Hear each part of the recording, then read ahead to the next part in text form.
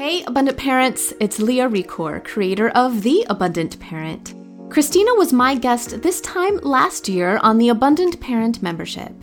Mom and mindfulness coach, she generously spent 2 hours with me, delivering fantastic tool after fantastic tool, while also spending time to share her own journey with shame and low confidence. Why do I bring up mindfulness in our workshops? Because mindfulness works. We are seeing it introduced to children in public schools, as well as playing a part in corporate wellness programs. Practices are simple. The positive outcomes are undeniable. I myself wasn't always mindful. As a teenager and young adult, I would make fun of people with obvious deficiencies, and I would make fun of myself, both out of my history of shame with worthlessness. There was a weird dichotomy between the me that lowered myself and others to compensate for my low self-esteem, and then the me that took such pride in helping others in need. At different times, one might have witnessed me and interpreted 2 completely different people. Looking back, I attribute this to a searching for myself, a searching for my place in the world, the acceptance of myself through the eyes of others, and a deep disconnect from my inner being, a disconnect from my soul.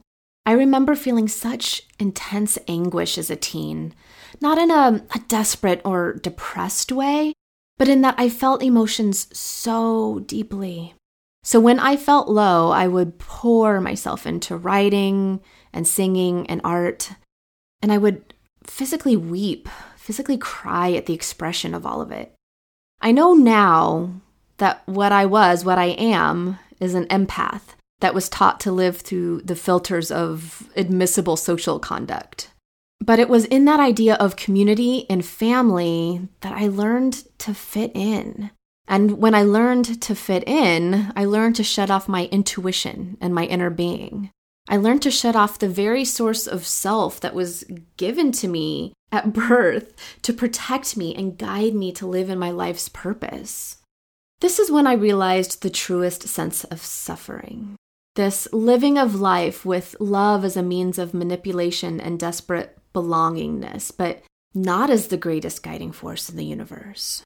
When we experience the loss of those closest to us, we try to replace those connections with other people.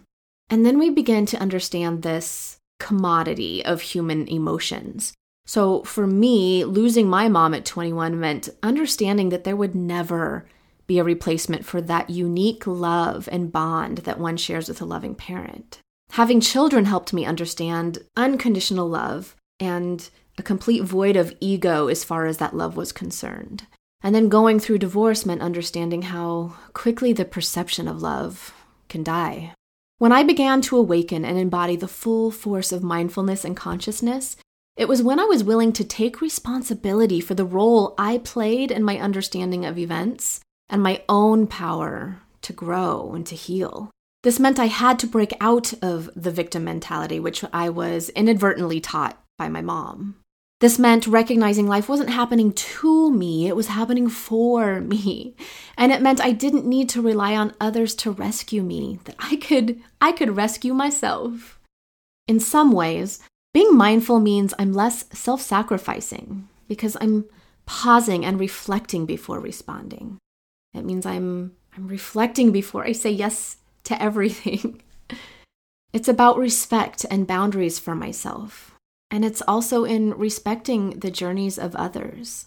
It's been interesting to see how much more peace and calm I bring to my children and clients' lives through taking better care of myself. When I allow guilt-free consideration for my own needs and desires. I have the beautiful perspective of understanding loving myself doesn't mean loving everyone else a little bit less. In fact, it's easier to love everyone else. I've even come to the point that I can love those who hate me. Love is a bottomless well when you truly tap into it.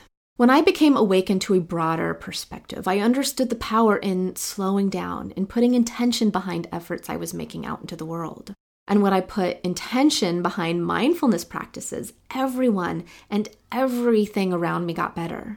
When you understand everyone is the hero of their own story and that it's not your job to change their mind, And when you release the grasp ego plays and your need to be accepted and approved of, and when you love yourself first, the way you always deserved to be loved, you find you can lead by example and model the loving light you'd like your own children to carry into their adulthood. Thank you so much for listening. You can catch the full mindfulness workshop with Christina on the Abundant Parent membership. As well as Christina's workshop, you can catch all of the workshops that have been recorded. You can find those at theabundantparent.com. Click on the tab that says membership. Thank you so much. Wishing you a day full of light, love, and abundance.